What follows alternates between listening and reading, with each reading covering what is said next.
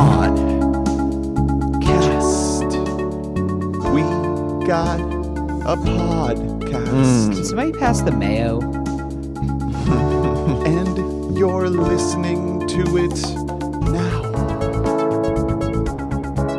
We bought a mic. That's the name of the show. We bought a mic. Vitamins. Welcome to the show. K-Ways. Happy President's Day, everybody. Welcome to We Bought a Mic, a pop culture podcast where every week we talk. Damn it. We talk about just that, how great that theme song is. It's a good one. You're really feeling yourself, Ernie. we were writing on an older theme song for a while. Mm-hmm. And we brought it back to this classic one, and I'm really riding on it. I do think I might make a new one for 2020, though. We should release an album of our theme songs. Yeah. Including like the improv ones we used to do back in the day with like really lo-fi guitar. Mm-hmm. The car seat headrest phase of our lives. It was also kind of front bottom-y at some points. Yeah. I remember that being a little bit of it. Yeah, it had all like the badness of front bottoms. Well, combined with all the goodness of podcasts. Yeah. Welcome to the show. We have a very special guest back with us here today. It's Daniel Sewane. Hello. Hello, everybody. Welcome. Who's this guy? Anybody want a peanut? Are you in the Four Timers Club? What is this? Maybe 5. It might be. Is it no the Five way. Timers? It might be time to 5 it.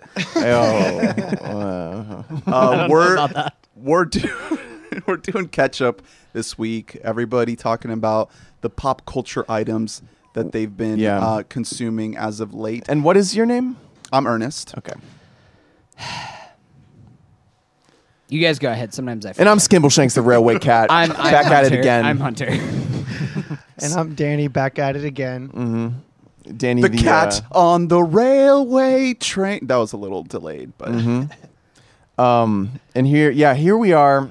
We finally can do ketchup. The quality of this ketchup is going to be diluted. It's going to be like that watery film on top of a ketchup because we have not been able to do ketchup for several months. So there's blockage in the bottle. Well, yeah, that's what I was about to say. It has separated. The contents have separated. We're left with just the vinegary fart of liquid. You're going to have to, yeah. Yeah. That's what today's ketchup is going to be. It's going to splooge out really hard, and it's going to be like way more than you intended. Like you just wanted a little drizzle, but you just had to really force it out of the bottle, and now it's just everywhere. And then you're stuck with like two options. You can either like put way too much ketchup on your food and just kind of have a bad time with it, or you can like try and scrape the ketchup off and then just waste it all. Because we didn't. And you don't want to. You're not somebody who likes to waste things. We didn't squirt any ketchup in December or January, so we are just like I am itching to bust my ketchup. Yeah, load. And also, Danny has a mystery hot take that save we've it for been the building up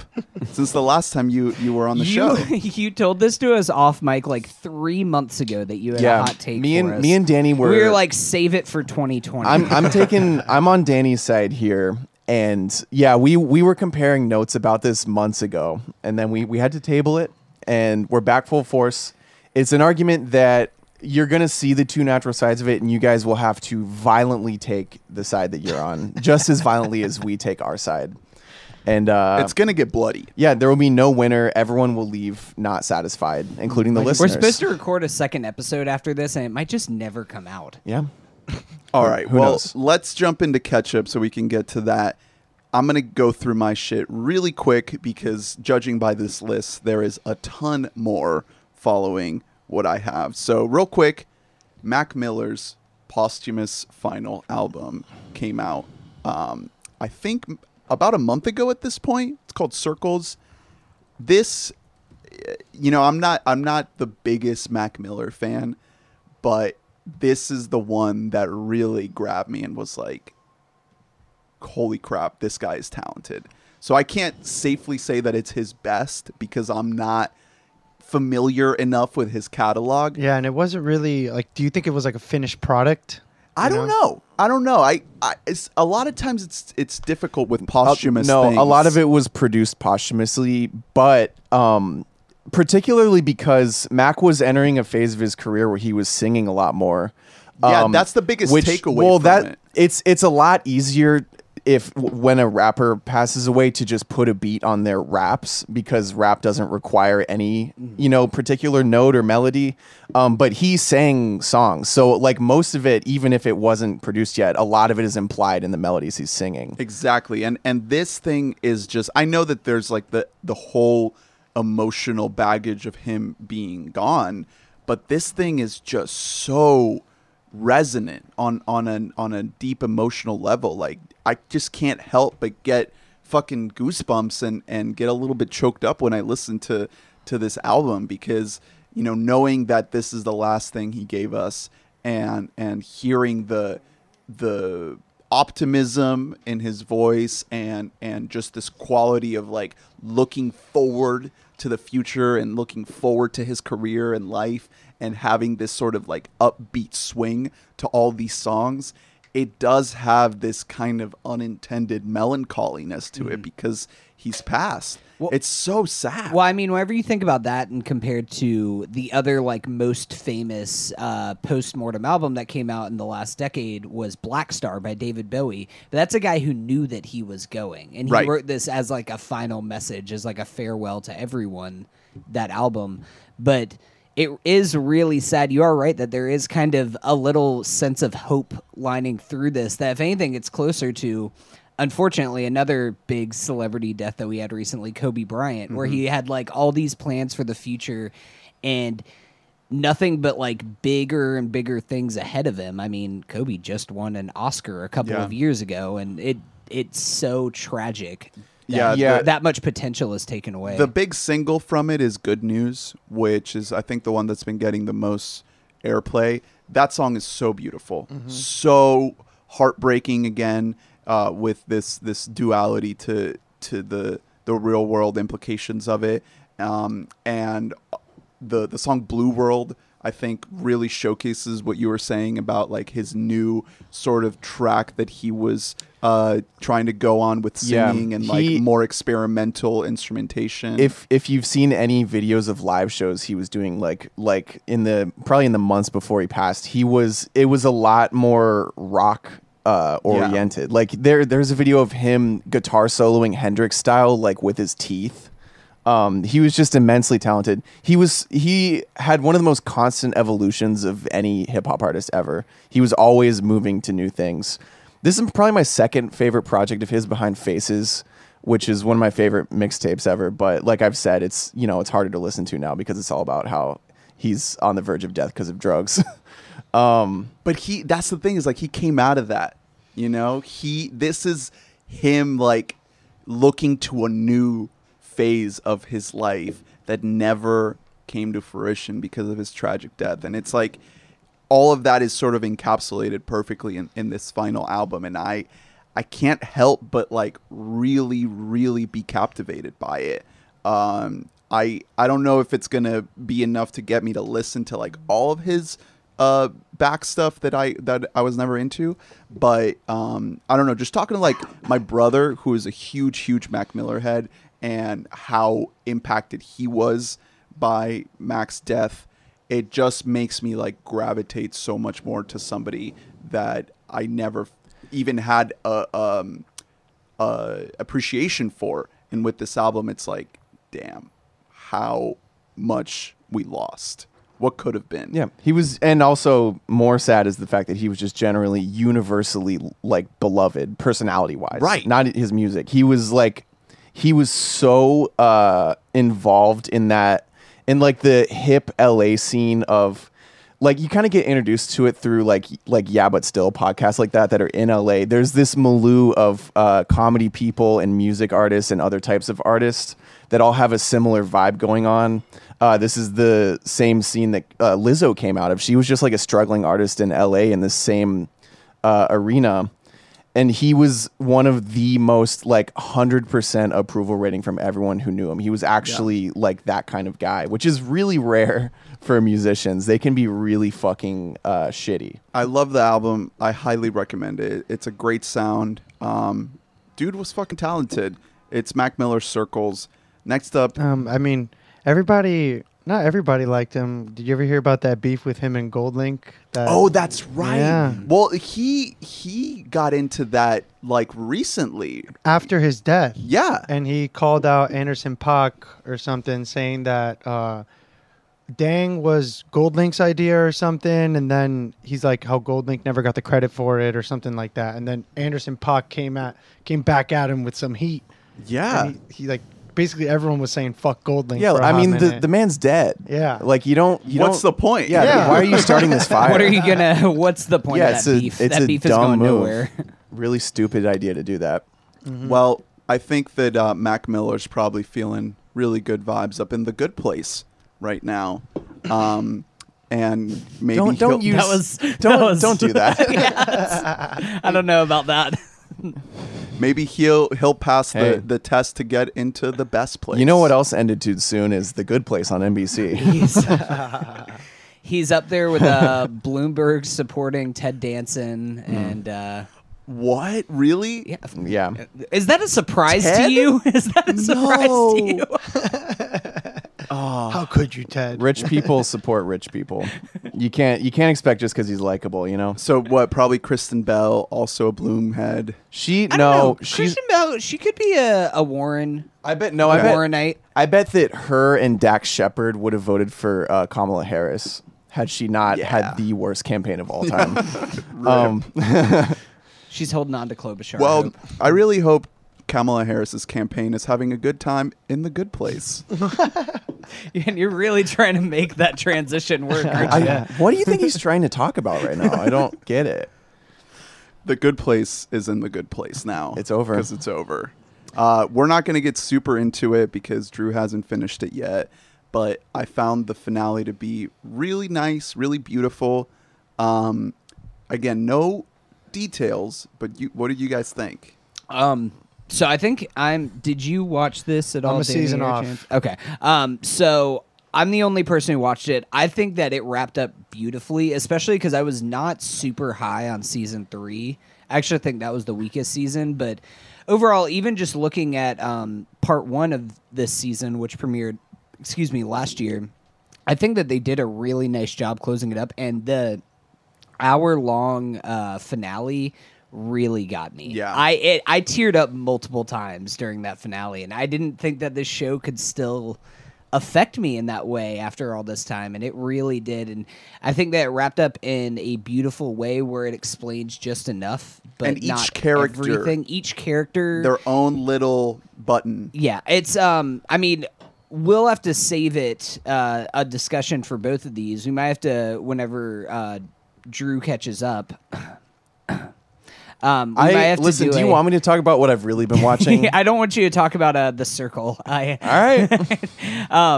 It's better than the but fucking Good Place. we might. I don't think that's Whoa, true. let's get that. Let's get that hot take on the docket. That's here. me and Danny's position.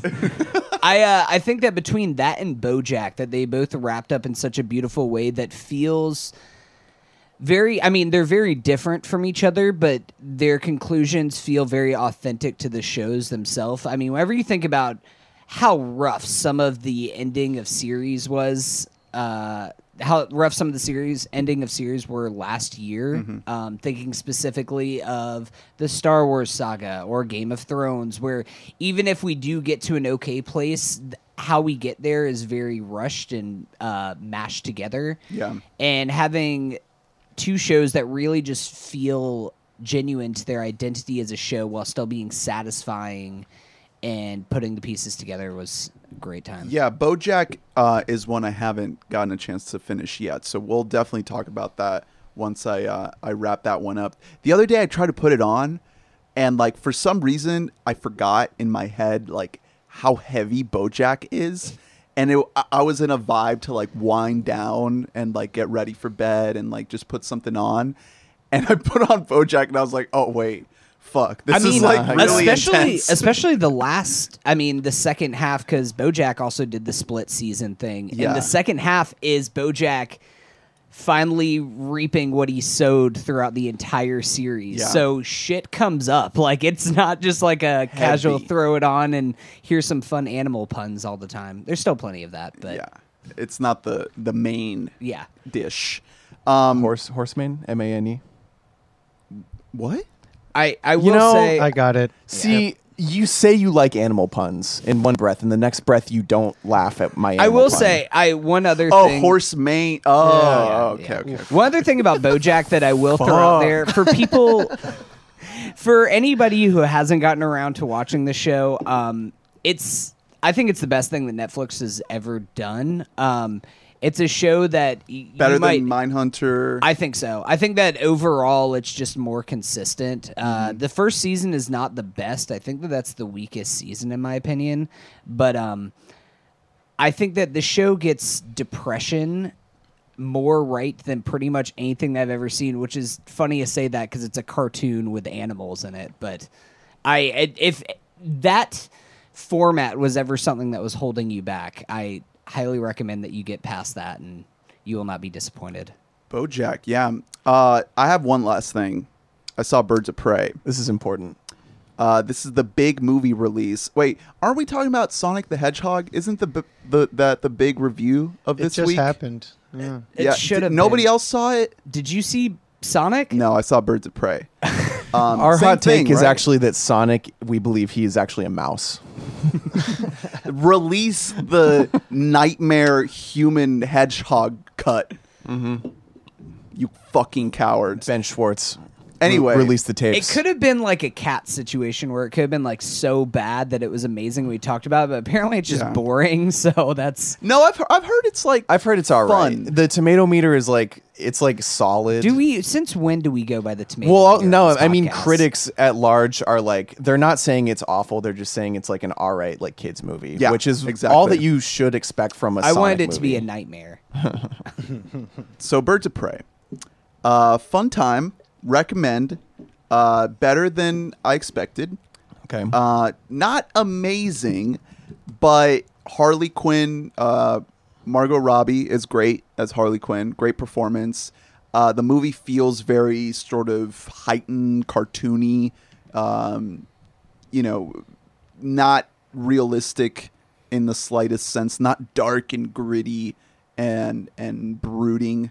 We're far removed from that at this point. Guess So, what these uh, movies better- won't get 11 Oscars then. Yeah, it does not live in a society. Is it better than Suicide Squad? I never saw it. That's a low bar to clear, man. How would you rank it compared to Shazam?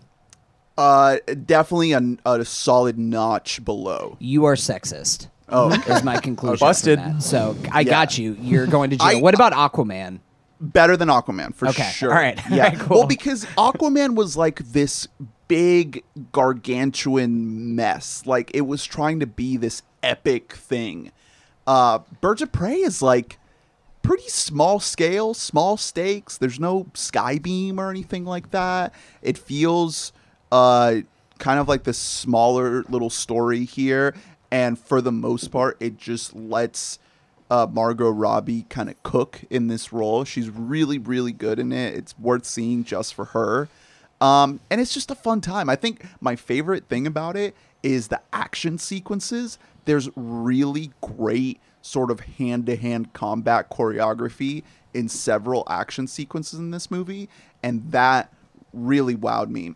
And it has like a nice color palette to it. It's bright, it's energetic, it's stylized. There's a lot of girl power in it, but it doesn't feel like ham-fisted or sort Is of it- forced. It's not like in Endgame where like there's the shot of look at the women of Yeah. the MCU. Have they ever met each other? Do they No. even know who No. they are? No. But in this one, they take the time to like develop the characters and actually give you some earned moments of girl power. And then there's like the Ewan McGregor character. He's the villain in this thing, and he kind of embodies like toxic masculinity and all that. And it's a good performance. He has a lot of fun with it I have a question. Yeah. Why do you think it did not do well then? because of the title. They shouldn't have called it Birds of Prey. That's what I was thinking And as they well. They tried, changed it. They tried to change it last minute to Harley Quinn : Birds of Prey. So they're trying to like at the very last minute correct. I mean, it's gonna make back its budget. The Oh, budget for this definitely. thing is under $100 million. Yeah, and it'll perform internationally. exactly. So it's not going to be a failure. I was going to It bring did underperform, though. I was going to bring up the box office because it is funny, and now I've seen things of people kind of showing the like kind of rooted sexism that's in marketing and in press and everything else like that. I saw a thing on Twitter where it was a side by side from like Business Insider or something like that, and it was Harley Quinn underperforms as like disappoints at the box office, and it was a side by side of that and Ford versus Ferrari, which was a huge success at the box office, and they had Ford versus Ferrari cost more and it made less opening weekend than Harley Quinn. So I feel like a little bit of that is kind of the narrative that Yeah. the media spins on and stuff also like the that. higher expectations that are placed on a Superhero movie. well, no, but a movie that has a female-centric cast and director. Yeah, I mean it's. I definitely want to check this out. I've been meaning to get around to it. I love Margot Robbie. It's a lot of fun. And don't go in expecting. love Mary Elizabeth Winstead. Oh, she's awesome in it. Yeah, she hasn't been around as much as we may have thought, at the beginning of last decade. But anytime she pops up, she's good. I'm still not selling any. I bought in on her early, and I'm not selling any of my stock. There's a quick little roller derby sequence. Yeah, I know. That's why I'm waiting to go with my girlfriend, Yeah. so that my girlfriend who plays roller derby. Yeah. we can enjoy that. And again, it's rated R, so there's pretty intense violence in here. The action was my favorite part about it. I think it could have gone a little bit more gory, a little bit more violent. But there is still enough intensity in there. Did you want Harley Quinn to go on, like, let's say like a Letterman show and talk about how what's wrong with him is that we don't treat mental illness seriously in this society? What do you get when you cross a sociopathic PhD doctorate woman with a sociopathic clown man Lando. that indoctrinates her and gives her what's it called? I'm Well blanking said. on the Very well said. I'm blanking on the term. Stockholm syndrome.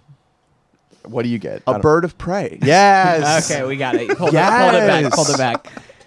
So yeah, good movie. Recommend it. Fun time. Hunter, what you got? Well, I already briefly talked about BoJack. Really great show, great finale. The other new thing that I have been watching, well, one of the other new things I've been watching is The Outsider on HBO.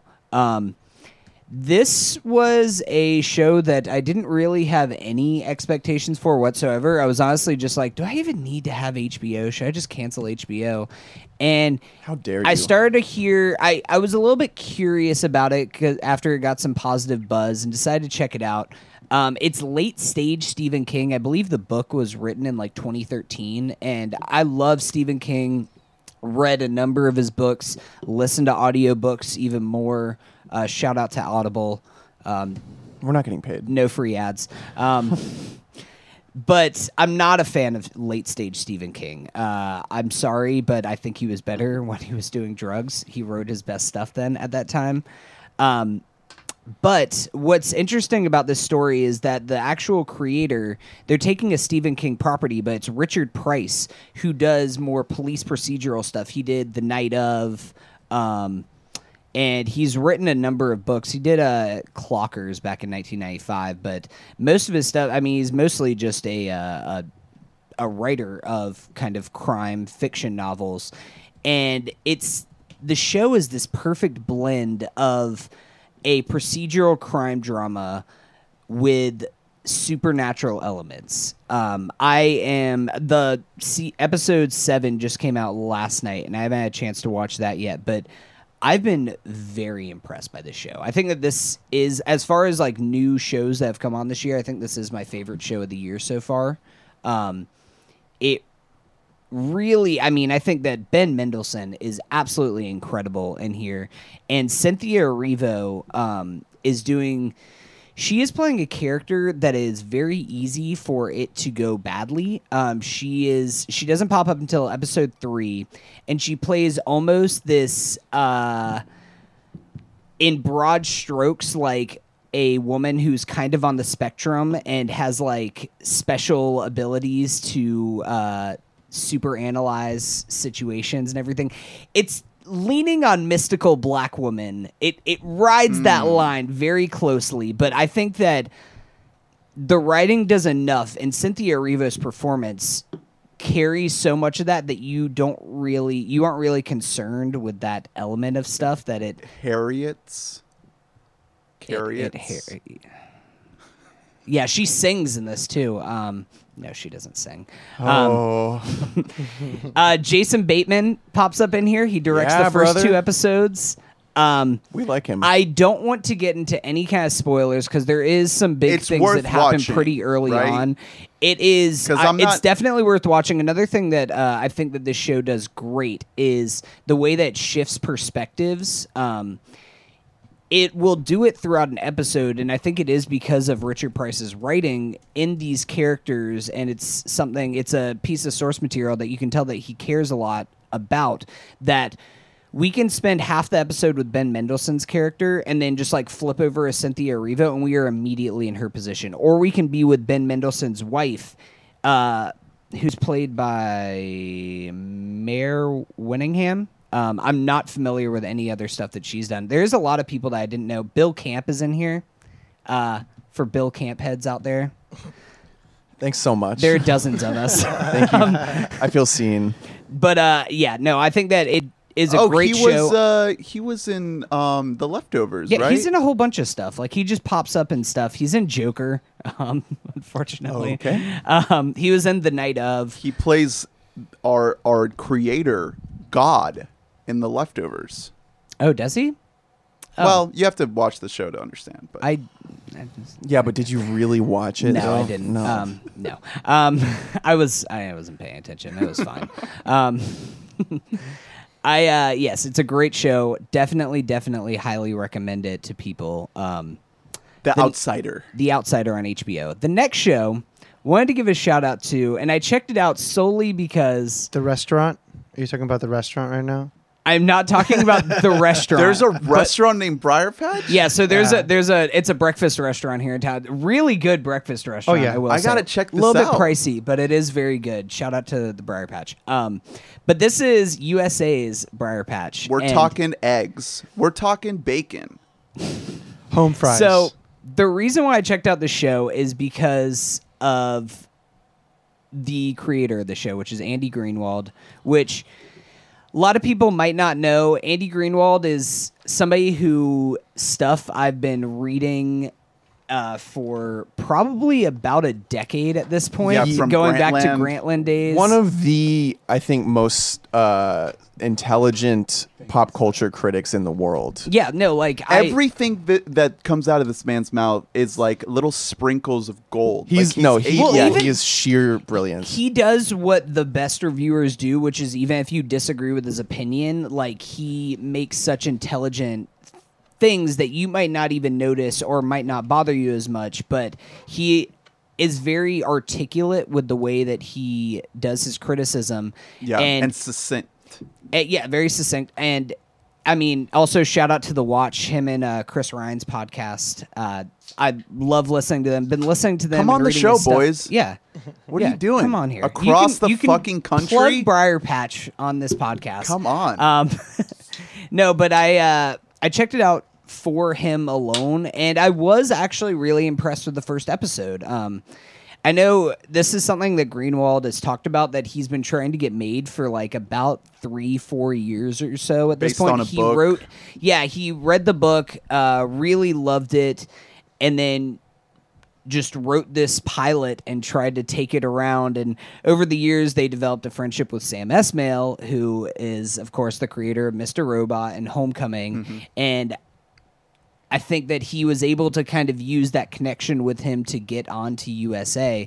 And I am really interested to see where the show goes. I am going to be following it week to week, mostly because Rosario Dawson is I mean, Rosario Dawson is never bad in anything. She's always great. Jay Ferguson, though. Are you guys familiar with Jay Ferguson?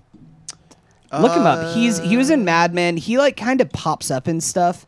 He's kind of been that guy in a bunch of things where you just see him and you're like, oh shit, it's Jay Ferguson. But he is absolutely incredible. Kind of almost set up as this like big bad type person. He was in Twin Peaks: The Return. Yeah, he just pops up and shit. Alan Cumming is in here. He played Paul Bunyan on Comedy Bang Bang. Yeah, he's Very just cool. he is that guy. Like he just pops around and everything. It is the setup of the story is that Rosario Dawson's sister is a police officer in a little town in Texas, and her car gets blown up, and Rosario Dawson is a private investigator who goes to the town to see what's going on. And then it kind of all kicks off from there. There's a zoo outbreak that happens, so there'll just be like a giraffe just like walking through the streets, or there's a tiger on the loose and stuff, which is something that's not in the book that they added in there, but it does add some real intrigue. Definitely gonna be following it. I'll be talking more about it as the season goes along, but Worth checking out. worth checking out. Yeah. Okay. I will say the downfalls to it are that it is a television show on USA, and therefore there are some like conventional cable isms to it. Then again, I've only seen the first episode, so Well, also, then again, it's from Sam Esmail. Like, there's nothing conventional about Mr. Robot at all. yeah, but I mean, I still feel like most of USA stuff. I mean, characters welcome. Like they had like burn notice and shit like that. I remembered the new slogan that I couldn't remember last time I brought this Yeah, up. drop it on me. Be the bold. Well, I mean, How are we feeling about that? That sounds like Melania Trump's education thing that she's doing. It means nothing at all. Characters Welcome was Characters awesome. Welcome was great. I love that. Bring that back. Yeah, Briar Patch, good show. Check it out. And then finally, I'm gonna dust off the old box here and bust out a pending title. Title has been in development for the last 3 years, but Hunter's Game Corner. Oh, Wow. it's your corner. Nobody else is welcome here, huh? No. No characters. No characters are welcome in this corner. fucked No, up. it's a game gallery. No. Nope. Okay. Well, You could do better. like I said, we've been workshopping it for years. Over the last 2 months, How while about- we've how just about- been doing lists and not talking about things, I had a chance Oh, to boy. play through the new Star Wars game, Star Wars Jedi Fallen Order. It came out last year. Great game. Really, really great game. There are a couple of nitpicks that I have with it. Like the graphics for some reason aren't the best, which maybe I've just played so much God of War and Red Dead that I've become desensitized, but You can't skin there are a deer moments, in this game. There are moments. No, you do brutalize some people with a fucking lightsaber Okay. though, which is pretty dope. But there are some moments where it kind of looks closer to a PS3 game than a PS4 game, which is they just go for a little bit more of a cartoony look, which I don't necessarily mind. I'm not somebody who plays games solely for how they look. It's more about how it plays, and it plays amazing. Like, especially as you get better at the game and you get better with the mechanics, and you just start mowing through dudes with like a dual-sided lightsaber. Is and there just is there a story mode in this? Oh, it's all story mode. Okay. It's entirely a story mode Okay. game. It really is which like is what if- we needed from a Star Wars game. The way that I would describe it is that it is Star Wars. It's Uncharted with a Star Wars skin on top of it. With some of the fighting aspects, I mean, of course, this is about like 1,000 times easier than it, but especially early on when you aren't very good at the game, and also I play it on a little bit higher difficulty. It's kind Wow, of closer to guys, the. we yeah, got a I know, badass cool over Brian. here. oh, we got a Jedi. But Fucked.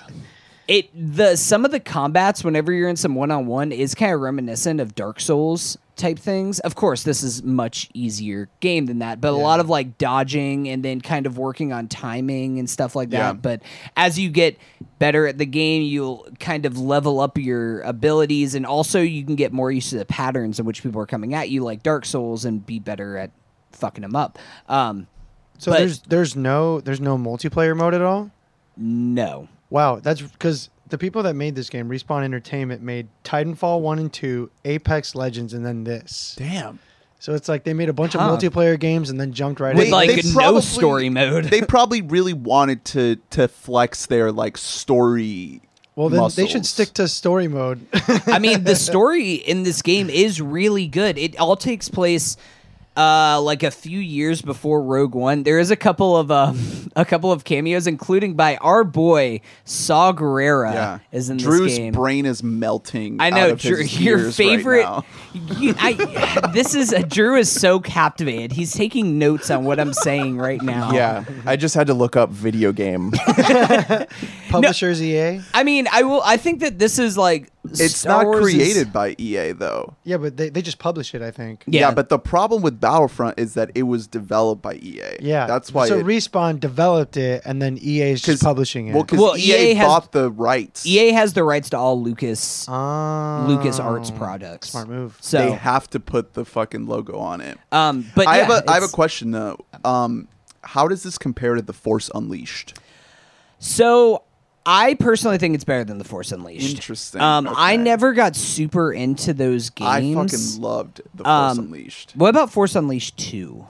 They're the same in my head. I don't know. I never played the second one. I think that the first one it's kind of like this game involves like a little bit more. The world is a little bit bigger for you to explore and stuff. Where Force Unleashed is more focused just on the combat and just Yeah, like the mowing dudes Force down. Unleashed. That's what it was all I about. mean, the because crazy you are ass like force powers. and you are like big bad, and that Yeah. like Vader's like apprentice pretty much in that game. So, this is definitely. I mean, you play this guy Cal, who is great. I will say, incredible droid in this game. BB-1 might be like one of the top tier droids in the Star Wars universe. Drew is so into everything that I'm saying right now.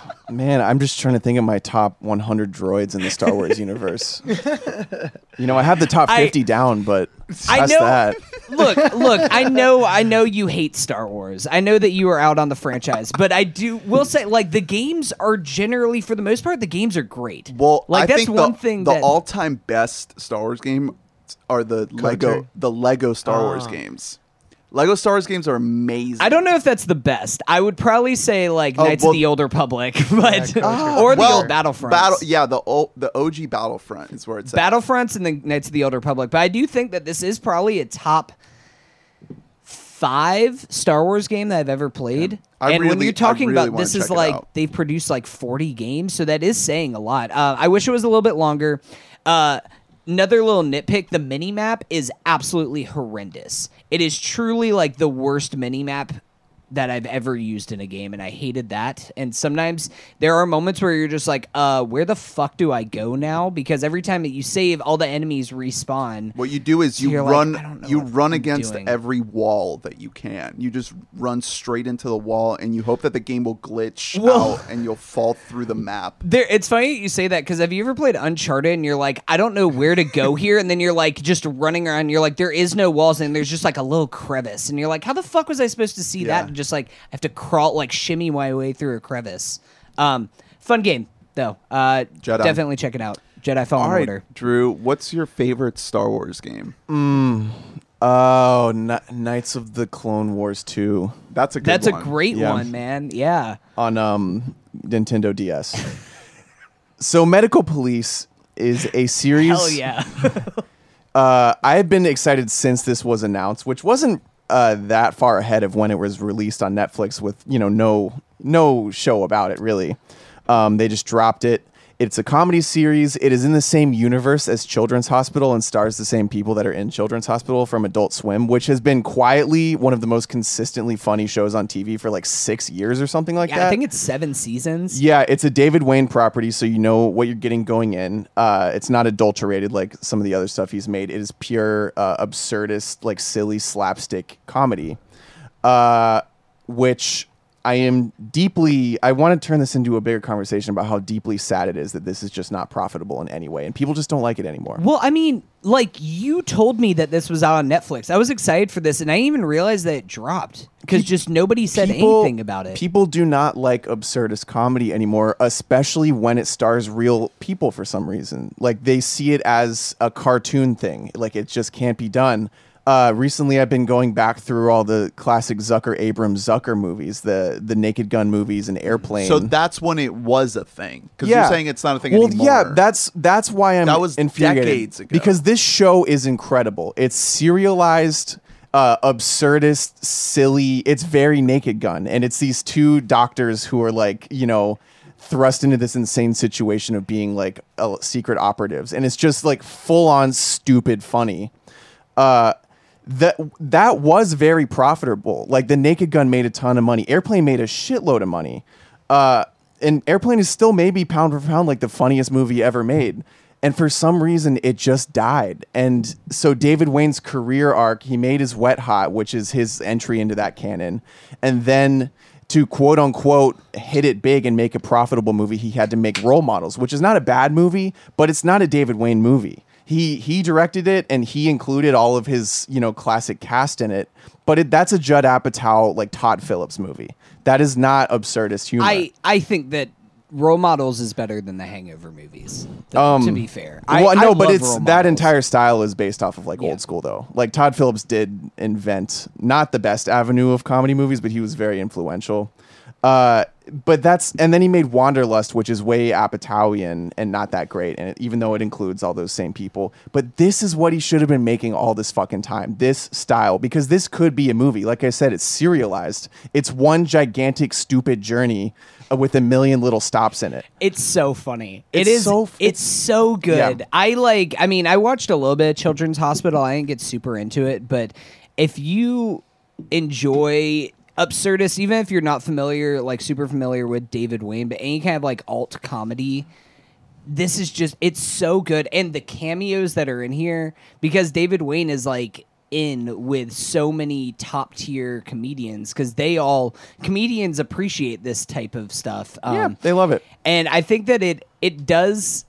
I mean, there are some points where like I almost wish that this was less serialized, because there are some moments where there's like, all right, well, we have to get on with the plot. And they do play with that whole idea a lot. But overall, I mean, I thought that this show was really great. It's full throttle, like, insanity. It's so stupid. And so, like, the scale of things is so massive, especially compared to Children's Hospital, which takes place notably entirely inside the hospital. So in the pilot episode of this show, they are in the hospital, and then Rob Corddry and what's the lead girl's name? She's Erin so Hayes. good. Erin Hayes. They leave the hospital, and they're like in Brazil. Like, just they're like, yeah, no, the whole time this has been in Brazil. like Olive Children's Hospital. Yep, that took place in Brazil, and we're in Brazil.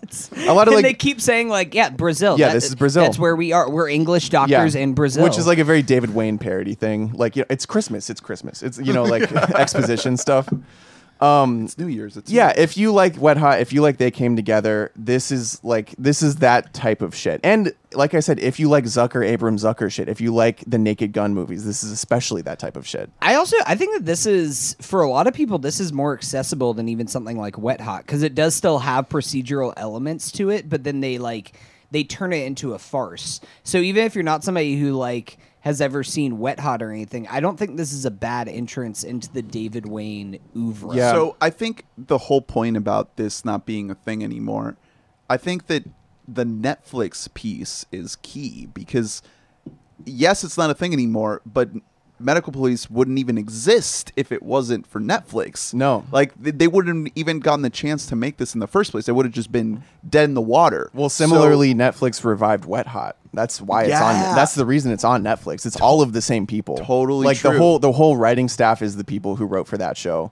Does it feel like it has a big budget?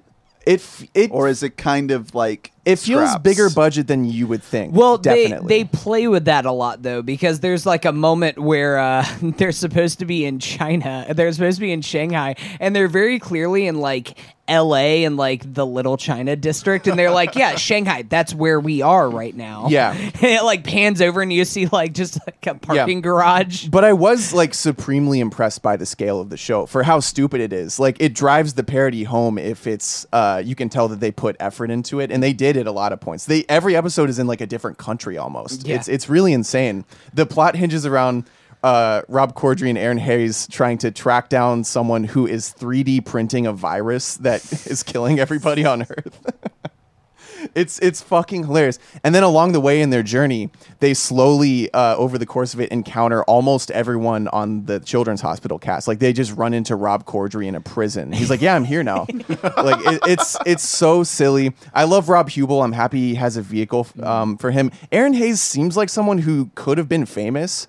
You know? Yeah, I don't know. I'm not sure how old she is or anything like that, but she is great, and she's like charming too. Like the chemistry that her and Rob have in that show is really it's actually real. Like it's not a. Here's another question. Thing.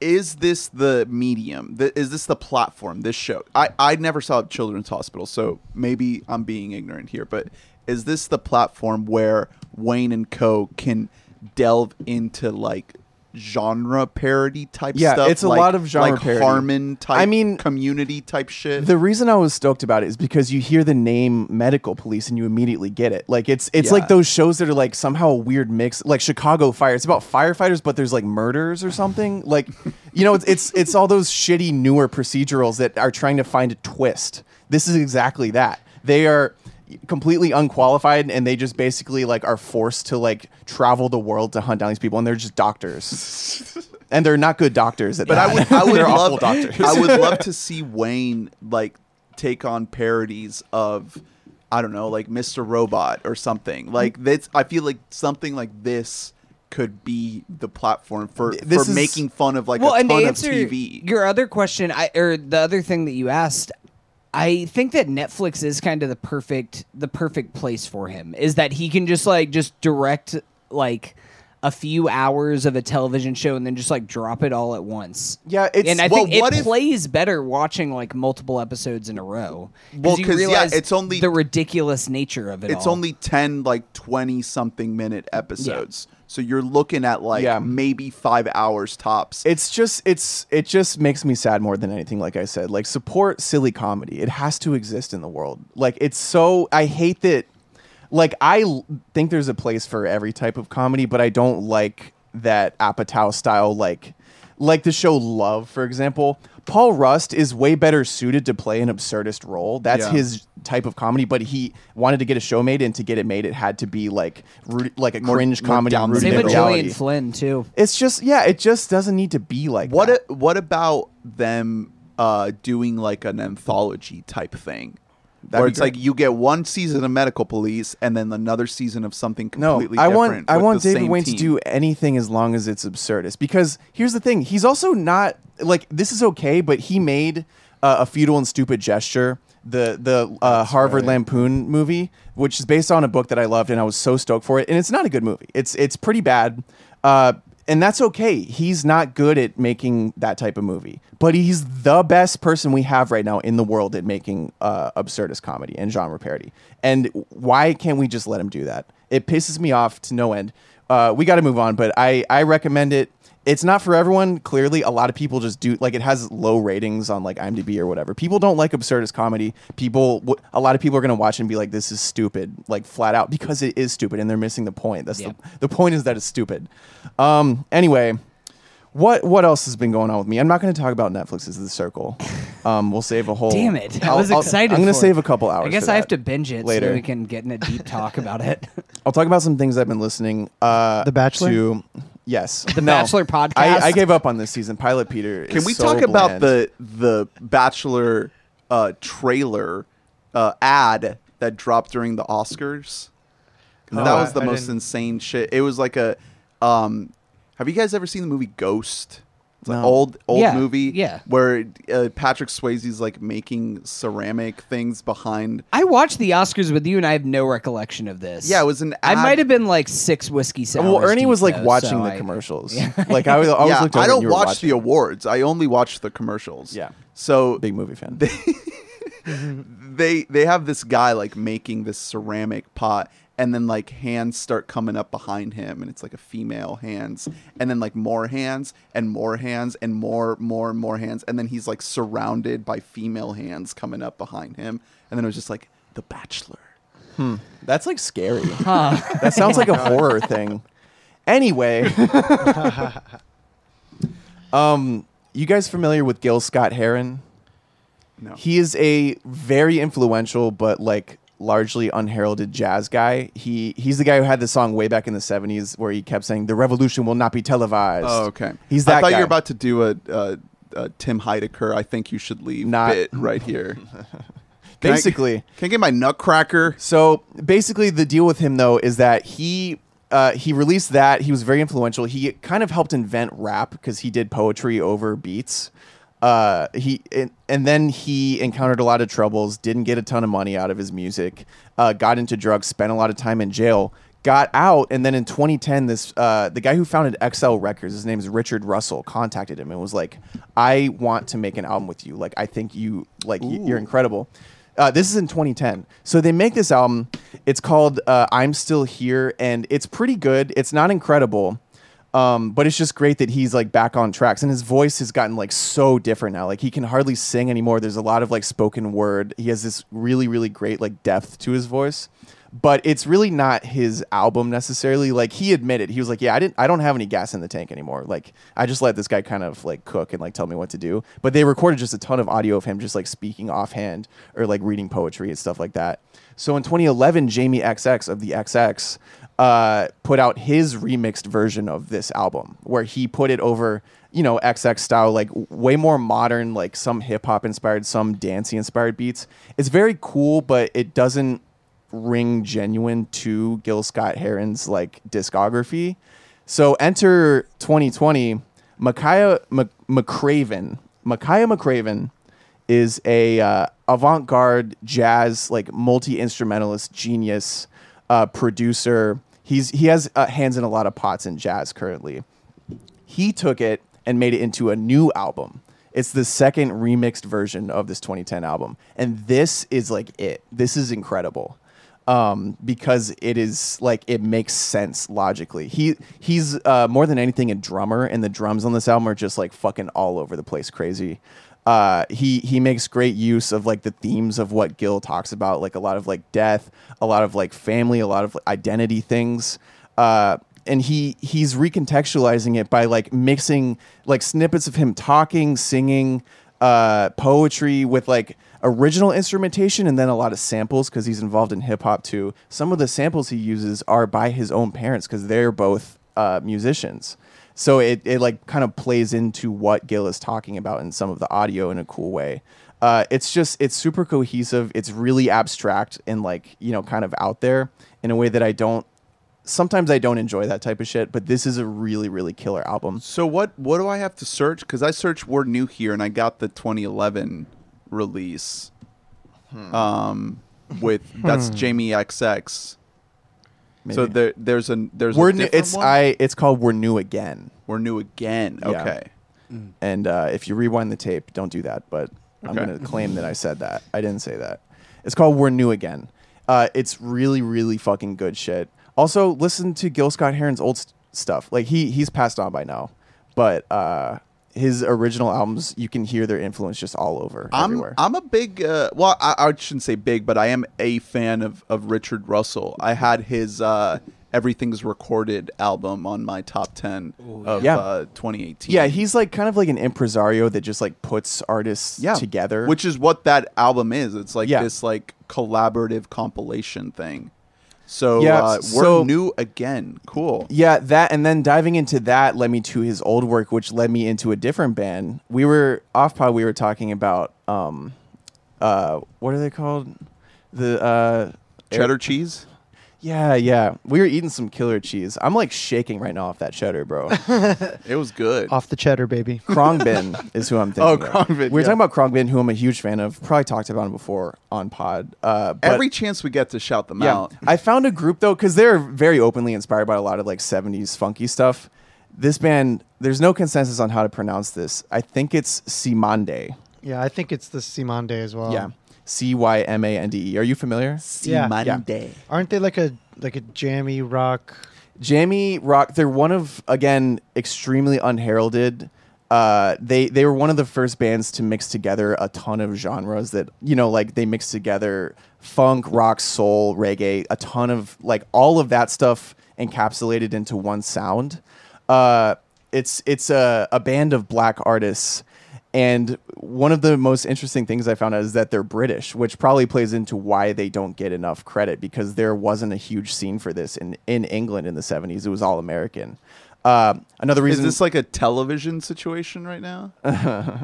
it's kind of different from that. But yeah, sure, why not? I mean, I feel like television didn't get the right due in their time. No, but they did come out of a scene that where like anyone in that scene knew who they were at least. But these guys, this album, you can hear so much Khruangbin in them. You can hear so much of like what happened in the later 70s in them as well. But their first album is from 1972. It's self-titled and it's just killer front to back. Great to listen to, like background music if you're doing anything. Adds a little funk to your day.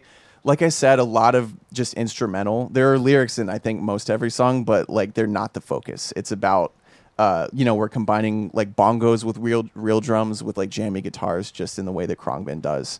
It's really cool shit. We need more instrumental music that isn't heavy electronic dubstep type shit. Yeah, we need more instrumental shit that's more laid back. Well, cool beats to study and relax to. There's lo-fi hip hop beats. Yeah, I'm not even joking. There are, because those YouTube the girl with the little cartoon girl. Yeah, if anyone has just like seen the memes of that's not a video that just plays an hour of songs. It's an endless stream. It's like a radio station that just plays like whatever's new in that genre, and there's so much to that genre. That's a cool little genre. Anyway, the last thing I want to plug hard is Vulture. One of my favorite online publications, published the 100 best emo songs of all time. This is a list that is curated, and the essays in it, like the larger essays at the beginning and end, are written by Ian Cohen, who is best known as Pitchfork's emo guy. Back in the day, he was like on the verge. He was essentially their premier critic that they had. Like he was very influential in the field of modern music writing online. Unfortunately for him, Pitchfork stopped going emo. Like Pitchfork covers all music now. Particularly, their focus is covering what's cool, and what's cool is hip hop. They don't do all music. No, I mean, of course not. But they have spread their wings past like underground rock music, which is where they started. So he still writes there, but he's just not like the guy anymore. However, this is like his opus to me, because he's a really, really great writer, whether or not you agree with him, which I don't hardly ever.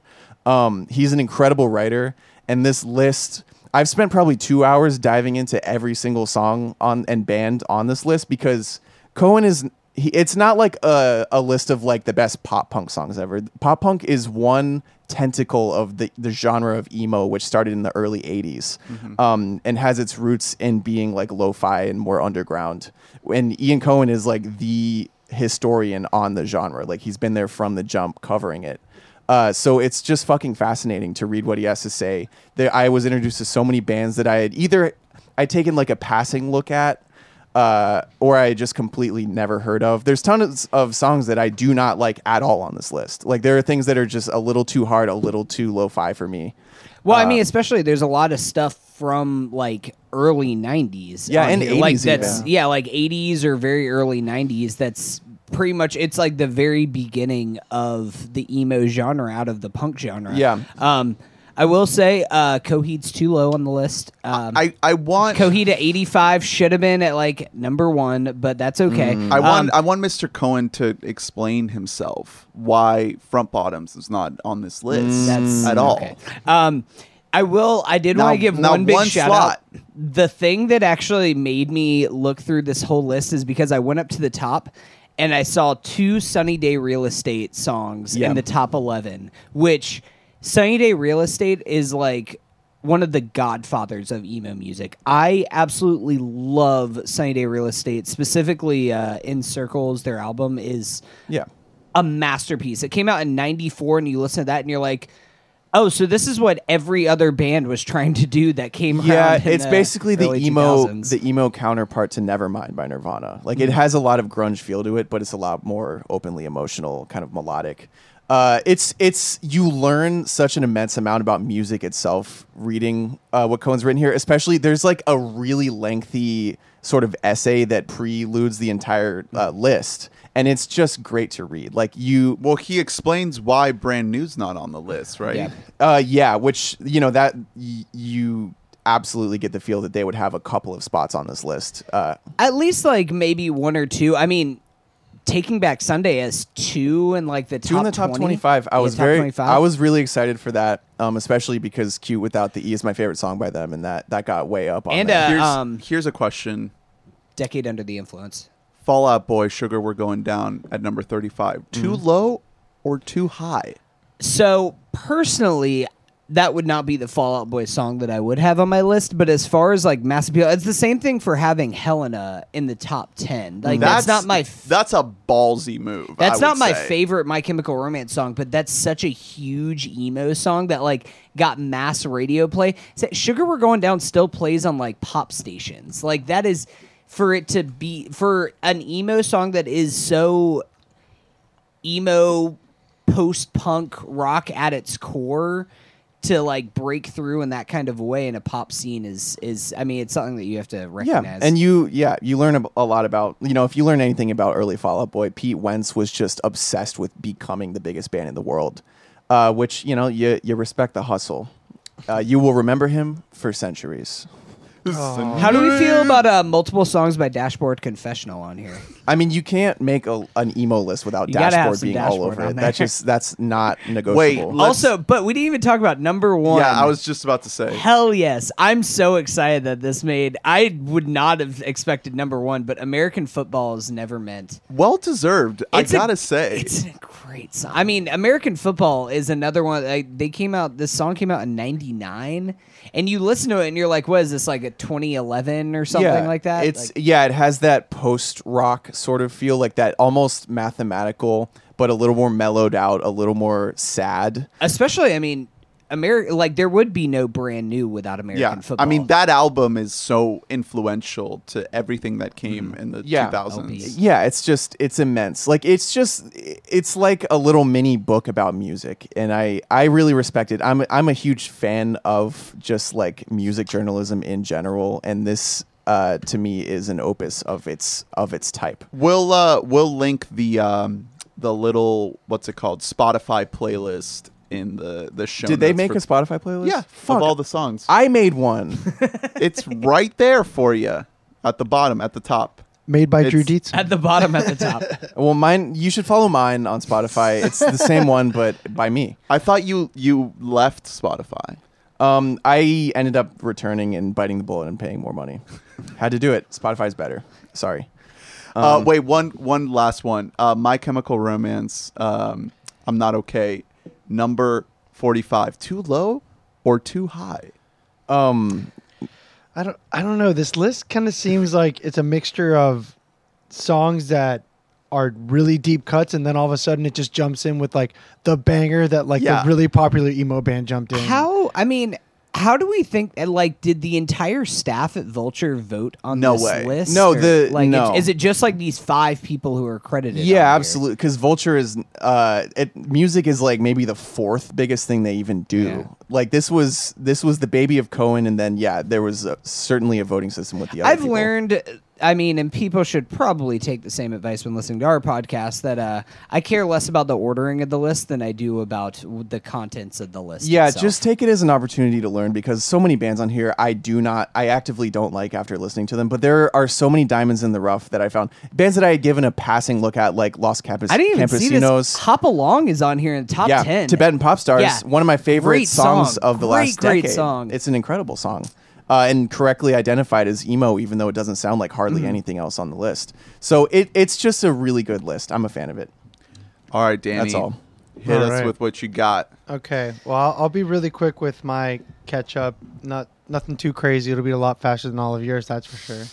Jesus, God, Smoked, kids. You come to my podcast.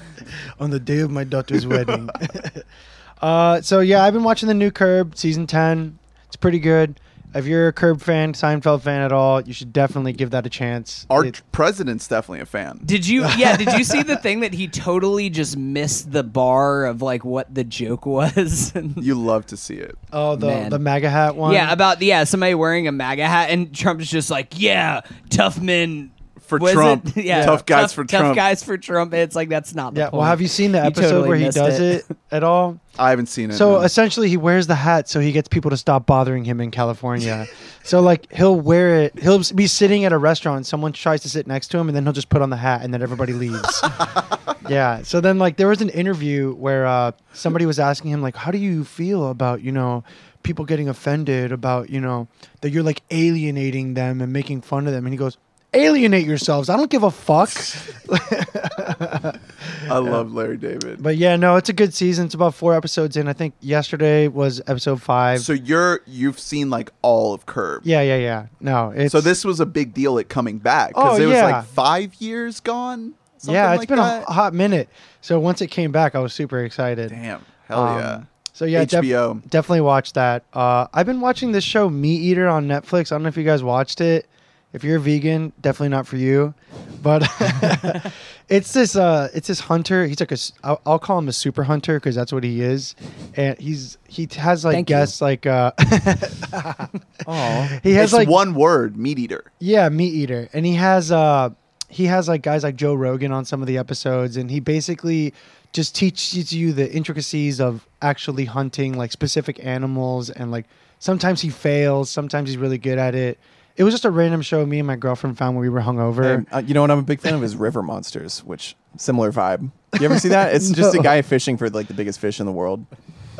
British old guy. Big fan of that. But anyway, that's another fun watch if you just want like mindless, because he teaches you how to cook it too, and like he goes to different areas and like definitely places he's very uncomfortable in being, which is very cool to watch, especially someone who is always out in nature. It's like one episode he goes to South America and he's just like, I don't know what to do here because these guys have such very different Deep hunting. in the jungle. Yeah. What do they're- they hunt? Well, there's Boars? in that episode they hunt a monkey, and he's like, this is so close to eating a human that it's Oh my terrifying. God. Yeah, so it's just he's How just is like, it? Well, it he said it was like weird to eat because it was like, he didn't understand it, but like they literally just roasted it, and like barely any salt. They just washed it, and That was literally it. just makes me think of the episode of It's Always Sunny in Philadelphia where they get a tapeworm and they think that they ate human meat. Yeah. And they're just like, we gotta just try a Great bunch of weird episode. meats to just see what this meat was. So was this just recommended to you by the algorithm? Yeah, it was "Here, recommended by the you should algorithm, watch and we this." decided to watch it, and we just didn't know hunting was like an actual. I always thought hunting was just like people wanting to shoot guns and eat deer. You Yeah. know, That's what it is where I'm from. I was baby. gonna say that's my family in South Georgia. But Is this that, guy- and a lot of just sitting for hours. yeah, he respects the game, and he spends days out there, hunting a specific Tracking. animal. Yeah, and So like do you watch a lot of nonfiction shit on Netflix? I watch a good amount of documentary yeah, stuff. Like it's yeah, probably why. yeah, you that's get, probably what ended up happening. But definitely worth it if you want some mindless stuff and like learn a little bit more about hunting. I mean, I'm personally not a hunter, obviously. I mean, you are a hunter. Living in metropolitan Orlando isn't the best place for that. But yeah, definitely. I've been enjoying it. Stick around for our Patreon listeners only. Hunting with Hunter. It's just me just loudly podcasting solo in a booth and scaring away all the animals near me. So 2 more things before I get into my hot take. The new Bombay Bicycle Club album. It's a good one. Really good I'm album. obsessed with You it. urged us Yeah. during your birthday party that we had to listen. You had it. to. I was a little drunk, but I don't listen to dubstep. I've been on record about this. I mean, This is a much great. not. This is a great album. yeah, It's fun. I mean, Jack poppy. Stedman's been doing it for a hot minute, and if this album's a little bit more like produced and like electronic-y, but if you want to get into any Jack Stedman, you should definitely listen to his first album that he spent like 5 years producing. It's called I Had the Blues, but I Shook Them Loose. Nice. And that is that's my favorite album by them. But this album is amazing as well. I love the opening track on here, Get Up. Oh, It's just I listened to it like on my way to work for the first time, and I was just like, it's like 7 a.m. The sun's barely like rising above, and just listen to that. I'm like, all right, I'm ready to start my day now. For sure. No, it was a good, fun listen. Some of it was like a little emotional for a hot second. And I kind of enjoyed it when you can like really feel what they're saying. He does a really good job portraying his emotions on this album.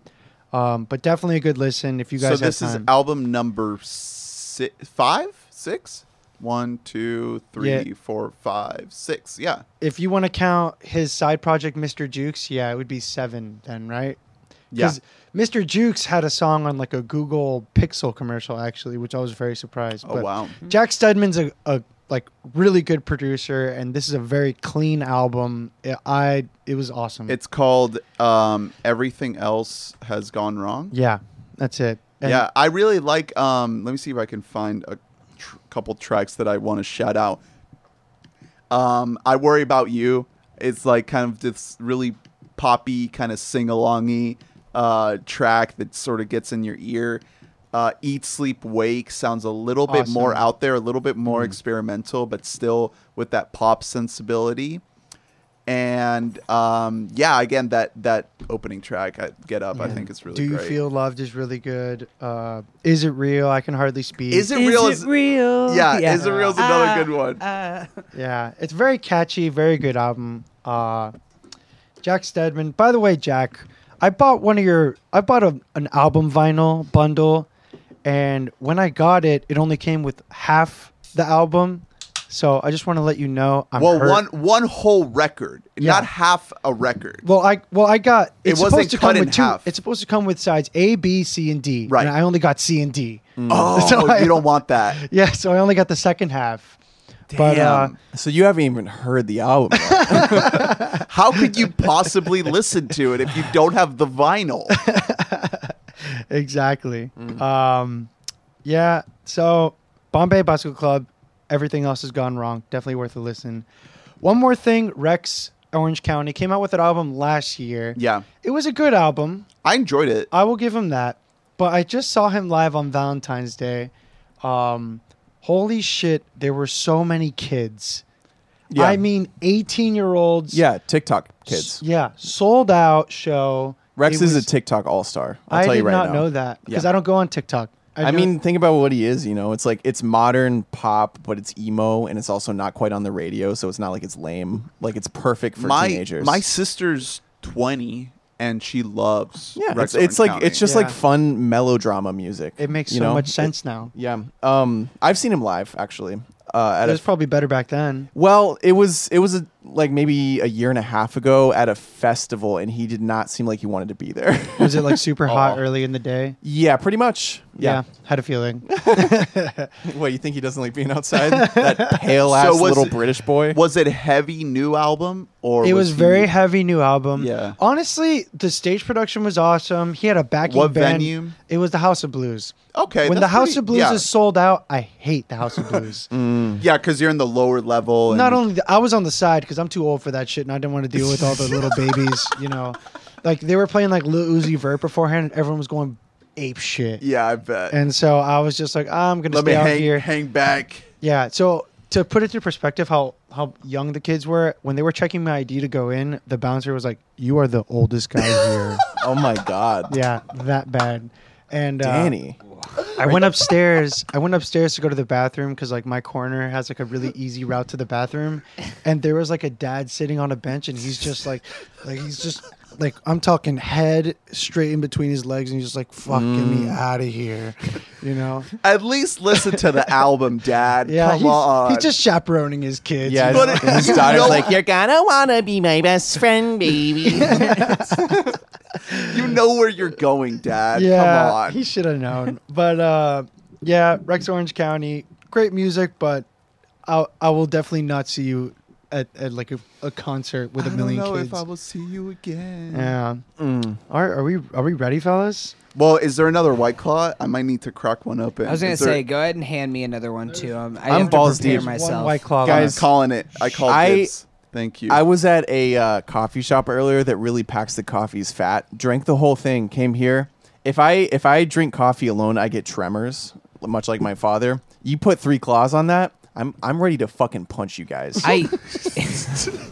I'm ready to beat the shit out of somebody. I was feeling a little bit of jitters today. I think the caffeine is getting to me. Yeah, no, I get real tremors with caffeine. Same with my dad, but it's not worth not I drinking. drink so much caffeine. Yeah, it's the I only can't- reason I I'm can't- here today. So anyway, I literally hot drink like take, 40 ounces of coffee. every coffee morning. sucks, That's it. but I I can't only- stop drinking. Well, here's it. the thing. I only drink coffee if they chop down the rainforest to give me Yeah. that coffee. Absolutely. So Tastes the best. This Child is the labor. last time I'm going to lay down this ground rule. I don't 1000% agree with everything I'm about to say on the side of Danny's argument. So therefore, you guys do not let your own opinions seep into this if they don't support your side. You are on the viewpoint of the other side. We of have this to argument. go full like E Yes, ESPN there's first take. yeah. on There's this no and- like, well, I don't agree with this, but no. We are fighting right now. It doesn't matter what you think. So can I be like the Stephen A. and you have to be like the Colin Coward of this situation? Skip. Listen, Listen, Skip. This episode of We Fought a Mike is brought to you by White Claw. pop it. Natural lime. It's all that's left. All right, Danny. It's leaking on the Okay. microphone. Danny, Should go I- ahead. Yeah, go ahead and drop it. Okay. I don't give a fuck about Marvel movies. Marvel movies are Marvel movies are absolute trash. They're Wait, but are you talking about Disney's Marvel Studios? MCU, Are you talking whatever like- the Yes, fuck you want the to You're M- call it. talking modern like MC Raimi Spider-Man movies. Yes. The Feigeverse. Yes. Okay. The movies are repetitive. They're safe bets. They don't take chances. They are the Call of Duty of movies. Okay? Yeah. I mean, honestly, there's just no good content, okay? The story always goes the same way as follows. They introduce a hero. They introduce the bad guy. The hero has a cool introduction. The bad guy has like a very cool introduction too. They fight, the good guy wins. Then they fight again, the bad guy wins. And then at the end, the good guy and bad guy fight and the good guy wins. The only reason Infinity Wars was talked about so much because the good guys don't win. Mm-hmm. I have more, but I'm going to let you guys talk. Well, I am flabbergasted that somebody would not like the biggest movies ever. How is that even possible? I don't even know. Like, Kevin Feige is a god. He is our daddy. And we stand him and his bald little head. How dare you, That he, sir? does, he If makes I- a good point, if I- Danny. We might need to pause it I'm for a out. minute so I'm we can. out. If We I lose. can. Danny, Yeah. you are a very dear friend of mine. Okay. Drew, you are also a very dear friend Yeah, of mine. skip. Yep. But that take is the worst take that I have ever heard. Imagine Stephen That's- A's sound guy on the levels. Like, what do I do? So I understand where you're coming from, but that's like saying that you just don't like any blockbuster movies then? You don't like movies that make money for studios? Because movies like that have to exist. Not every movie is going to be Denis Villeneuve's Enemy. Exactly. okay? So you're a big fan of cerebral cinema. You really want to be challenged. You Like- go to movies to be intellectually stimulated. what you just described, that's also like that's Star Wars, that's every Western movie, that's every movie that's ever made money in the history of Hollywood. You know how I is feel that. about Star Wars. Here's Drew, you are a very dear friend of mine. I've been to your house multiple times. I have carried your children in my bare arms to work. But let me tell you something. Now Why you're, are you taking so his now you're children doing. to work? Why did you take? Yeah, first of all, you work for Child Protective Services. You're literally saying that I'm a bad father to kids I you don't have to bleep that out now. I can't Now, have Skip, my. you know I'm not a father. I cannot have my job disclosed on this podcast. Here's a further point. These movies, Marvel movies in the MCU at large, are predominantly white. They are predominantly heteronormative. they fetishize the use of justified violence. You know what these movies are? The fucking cops. These movies are the police. These movies are Joe Biden.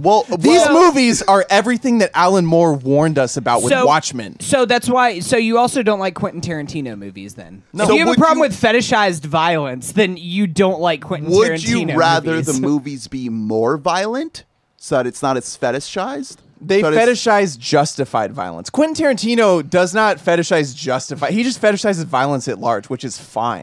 No. Have you seen Kill Bill? It's quote unquote justified violence, but it also includes These movies mowing have down to- hundreds of people. These movies have to appeal to every possible age group, every possible demographic. They have to be watered down in order to maximize the return on the product. But it's cookie cutter dog shit, though. That's the problem. But granted that they are cookie cutter, it's actually a miracle that they're even good. Okay, take away the first of like a lot of movies. Iron Man 1, it was really awesome to watch. Captain America, the first one, it was pretty good. But now every other movie that you find that's like 2, 3, 4, it's on repeat. It's the same fucking story. The villains are always a copy of the hero. the villains do suck usually. Iron Man 1 is literally another Iron Man. Hulk, Abomination, literally another Hulk. Ant-Man versus another Ant-Man.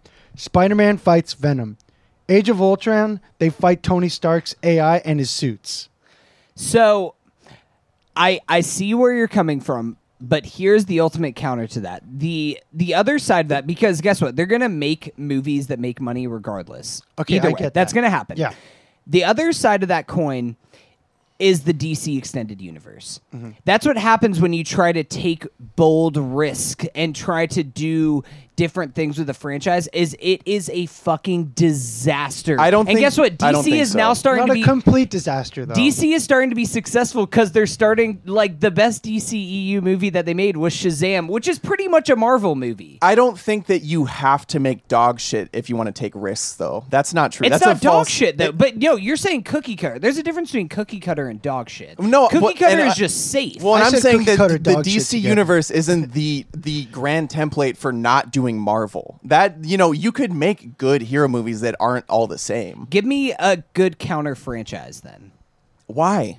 We're not talking about other franchises. No, because we're Well, talking. but What is when the you're talking- alternative? You when can't you're- just shit on it and then just not give an alternative. When you're talking about movies that are based on established properties and that have a guaranteed intellectual property success and that have an established audience and that have a future outline of future releases that are planned, there's no other movie franchise that is as consistent as the Marvel Studios Well, then movies. call me crazy, but what if we didn't make these fucking movies anymore? Here's another point.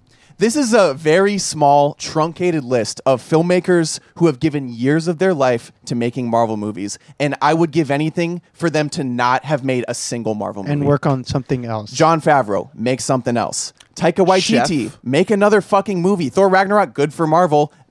Probably his worst movie, in my opinion.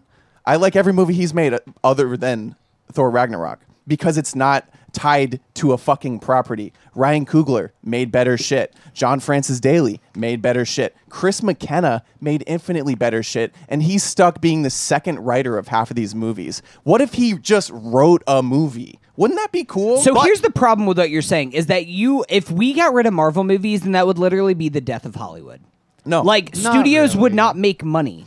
Like that's So- box office is doing okay. Box office is already down. Box office is doing okay because there's 5 big pushes every year from big IP, 3 of which are usually Marvel movies. That Well, is what's that's helping not true. Hollywood and helping theaters. I'm not saying Hollywood would die. Hollywood would have probably a lot more movies like Knives Out.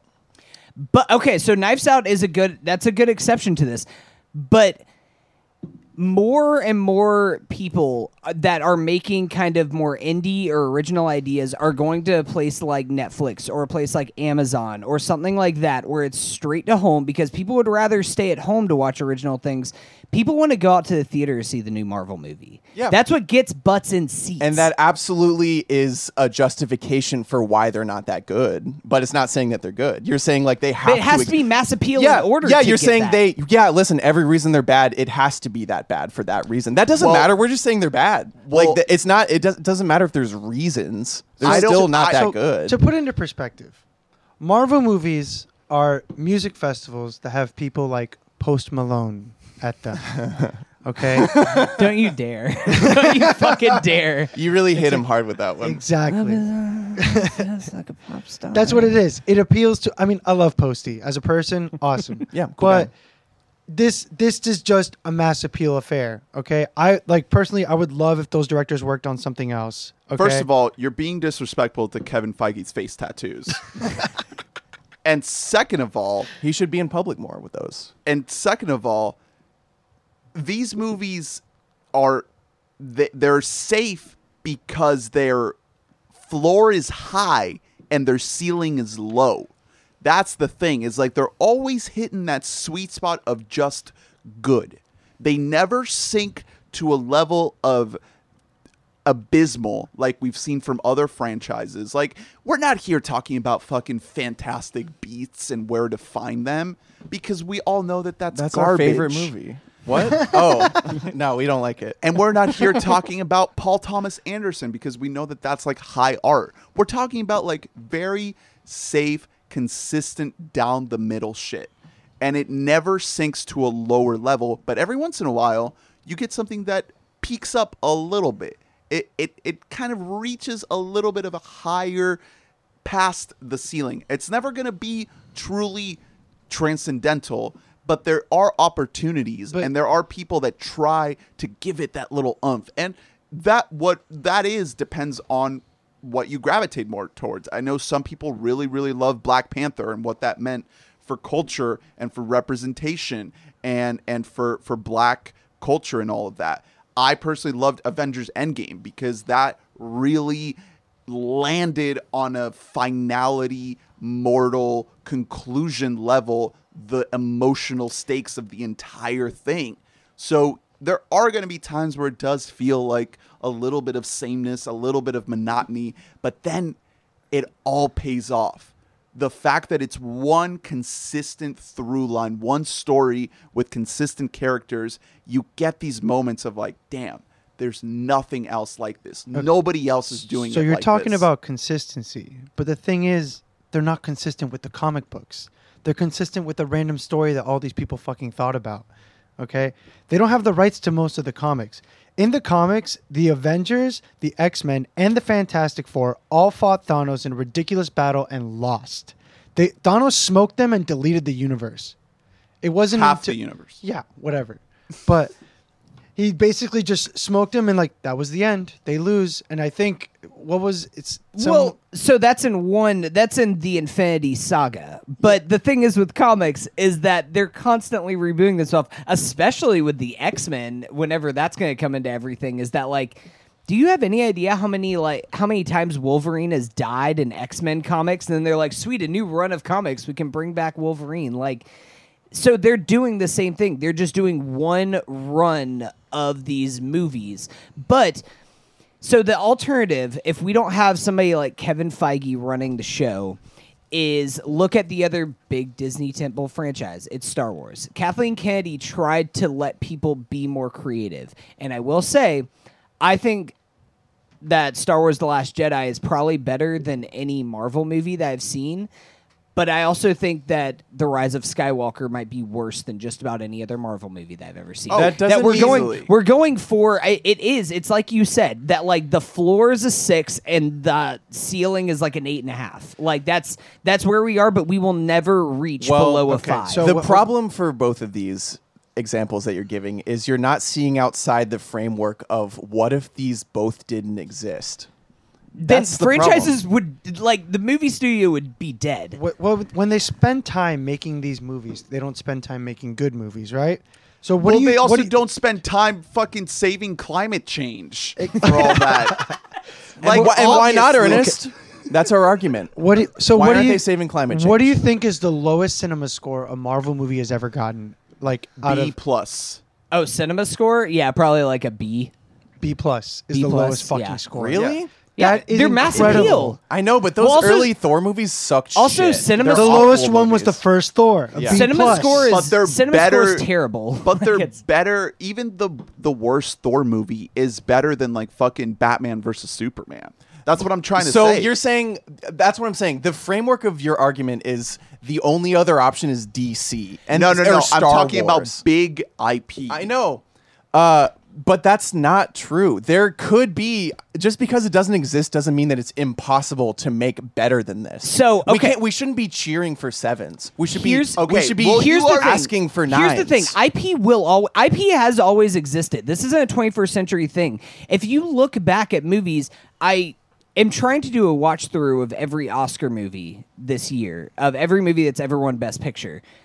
Most of the movies are adapted screenplays. They're all adapted from books or Broadway musicals. Yeah. IP will always exist. Yeah, and it could be better. Okay, but these Well- like look at so another like giant IP is the Stephen King IP. We have two examples that came out last year. We had Pet Sematary, which is a terrible movie, a really bad movie to what is a good book. Or we had Doctor Sleep, which for all accounts is a pretty good movie, and it made no money. Yeah. So, what we are cheering about is that they figured out how to make solid movies, right? We're cheering that Hollywood's making money. Here's Here's the thing. Yeah, go ahead. I see where you're getting at here. The potential, because I am a huge comics fan. I love the Marvel comic books. And I will agree that the potential for how great these stories could be realized on the big screen is like 9s or 10s. Like they have not reached the level of quality that the source material has reached. And if they figure out a way to adapt those stories in a much more, I don't want to say authentic, but like, I guess more true to the heart way, then we'll get those 9s and those 10s. But they needed the time to prove that the masses would come out in droves So, for these things. according to that theory, pay then off. they're about to be 9s and 10s because they've proven it long ago. I think so. So you I think that they're definitely Well, gonna they're get a about to lot get better. really weird. I mean, fuck, the Eternals is coming out, and that is a weird line of comics. Like that is super. And think out about there. the Disney Plus aspect. The fact that like they can WandaVision. pour all of the money that they fucking want to into creative, weird ideas that have no holds or barriers to the box office model. They can go all in on crazy, weird comic book shit. So if that is all really great, you'll say that the 10 years that we've been watching like okay movies is all worth it. I don't think they're okay. I think some of them are okay, but most of them, if you average them out, the average is better than Star Wars or Harry Potter or any of these other big franchises. Some of them are bad movies. I'm willing to say that. at this but point. earlier on, I think that the whole like phase 3, really phase 2 into phase 3 of Marvel has been at least good to really good on average. I do not think that Kevin Feige made these movies so that eventually he can make better movies. I think that that's absurd to think. I think that his goal the entire time has been to make as good movies as possible. Well, and to think that these movies are about to become like indie legends is insane. I don't That think is that. not going No, to I happen. don't. I don't think that. I'm not saying that. Yeah, at all. to I'm saying think that that they it'll will- be weirder. Like that they can take. I mean, it can come down to like, well, in the end, the good guys win. Yeah, that's going to happen with every movie, whether it's IP or not, that good guys are probably going to win. But Infinity War and Endgame are both big risks. Those are, especially Infinity War, it's like it ends and they don't win. That's a risk in itself. And then Endgame, think at the scale to have 20 movies come together in one conclusion and it even be slightly cohesive Yeah. is one of the greatest victories in franchise history. Yeah, so the bar is automatically lower because the difficulty level is higher. I don't think it's automatically lower, but I do think that a degree of difficulty is a big factor. Yeah, it is a big factor in justifying why it didn't make any of our lists for best movies of the year. I give it a shout out. Yeah, a shout out. We like It did make a lot of people's list for the best 10 of the year, I will say. and good for Roger Ebert's like daughter, whoever would do such a thing. That's an insane thing to do because there are infinite movies that are just better. And I want to say Roger Ebert's daughter is probably like in her 40s at this point because oh yeah, Raj is an old dude. She's like a so- senior citizen, definitely. Basically, I think the argument for Marvel movies, like the logical one, the smart one that you guys are making, is that the most impressive part about them is that they have mechanized this process to make these movies. They have made a fail-safe system where every movie is guaranteed to succeed. So Guardians of the Galaxy was the proof of that. And nobody knew what that was, but they put that little Marvel logo on it. Yeah. Boom. You got yourself a hit. Throw a little Exactly. Chris Pratt and you're done. Yeah. So these are essentially movies for people who think that the best car ever is the Model T.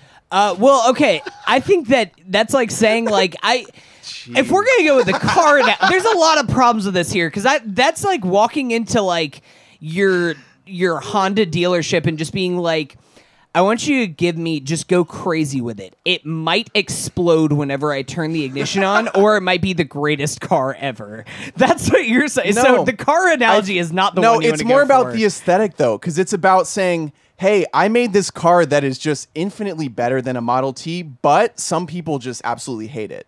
It's like, I don't give a fuck about those Some people just want to drive a Civic. I mean, that's like driving Yeah. like a box car. Like the person who made that was like, well, this is going to be either a 3 for looks or a 10. It might revolutionize everything. these And are- guess what? It's not good. These are movies for people who prefer Chips Ahoy to homemade chocolate chip cookies. These are movies for people who want what they know. No, well, that's the better analogy is Yikes. like like Chips Ahoy to homemade cookies, So but you're gonna also make the your salt own- and the sugar are completely unlabeled and they're sitting next to You're each going other. to make your own Marvel movie at home and it might be better. No, but movie in general. The thing is, why, like, I never asked for movies that cost $1 billion to make, and I never liked them as much as movies that cost $2 million to make. It's like, it's if like Chips Ahoy hired all of the world's greatest chefs and took them away from the recipes they were making for like 2 years at a time to make a cookie that like everyone will think is pretty good. It's That always the same amount of sucks, sugar. dude. It's always the same amount That of chocolate chips. that idea absolutely sucks. I want my creators to be free, and the problem is that Disney can offer them a check that no one else can, talking and that's about great. writers, But the best producers, director that they everybody. ever hired to direct one of their movies was promptly fired because he tried to make a movie that was too good. It was Edgar Wright. So Yeah. I Well, also he also was making that movie before they actually figured out what the intricacies of the interconnected storytelling would be. Yeah. He was kind of off in his own corner. AKA, they were saying, "Hey, listen, you're gonna need to put a little more sugar in here." We focus grouped it, and like 70% of people like 10 grams of sugar per cookie. And he was like, "No, I'm a chef. This isn't about like a process. This is about my art." And they said, "You're fired." I don't think that it's an end all be all. Like you guys are saying, like it's either this or this. I think that you could make Marvel movies. I think that Coogler will he's not even making Black Panther 2 for until 2022. Something like or so. that, yeah. So he's probably going to make another movie in the next year or so. And if not, then he's at least at home writing for other scripts and everything and getting that worked out. Guess what? Rian Johnson worked on Knives Out all during the making of Star Wars. Like, it's not just a one or the And other. before. And Knives Out would not have gotten made unless he made a huge financial success Exactly, because yeah. movies like that, specifically mid-budget original idea movies, we're talking Yeah. movies made for $20 to $50 million, Yeah. don't get made anymore Because unless there you are a too many name. giant IP movies No, replacing them but it's in the unless- market. But it is unless you are a name, and Rian Johnson was not a name before. But it's Star better Wars. for something like Knives Out. It's better for that particular movie to be shown in a theater with a traditional release than to just get dumped on Netflix. which is what would have happened if he wasn't a person. Exactly. here's my closing argument, because we got to wrap it up. I had a significant emotional reaction to Avengers Endgame. I literally shed tears for these quote unquote product cookie cutter shit characters. I connected with the story and the finality and the end and conclusion of this story. That is an achievement. To give us a 20 plus movie arc for these characters and have it end on a significant, satisfying note is something that nobody has ever even come close to achieving before.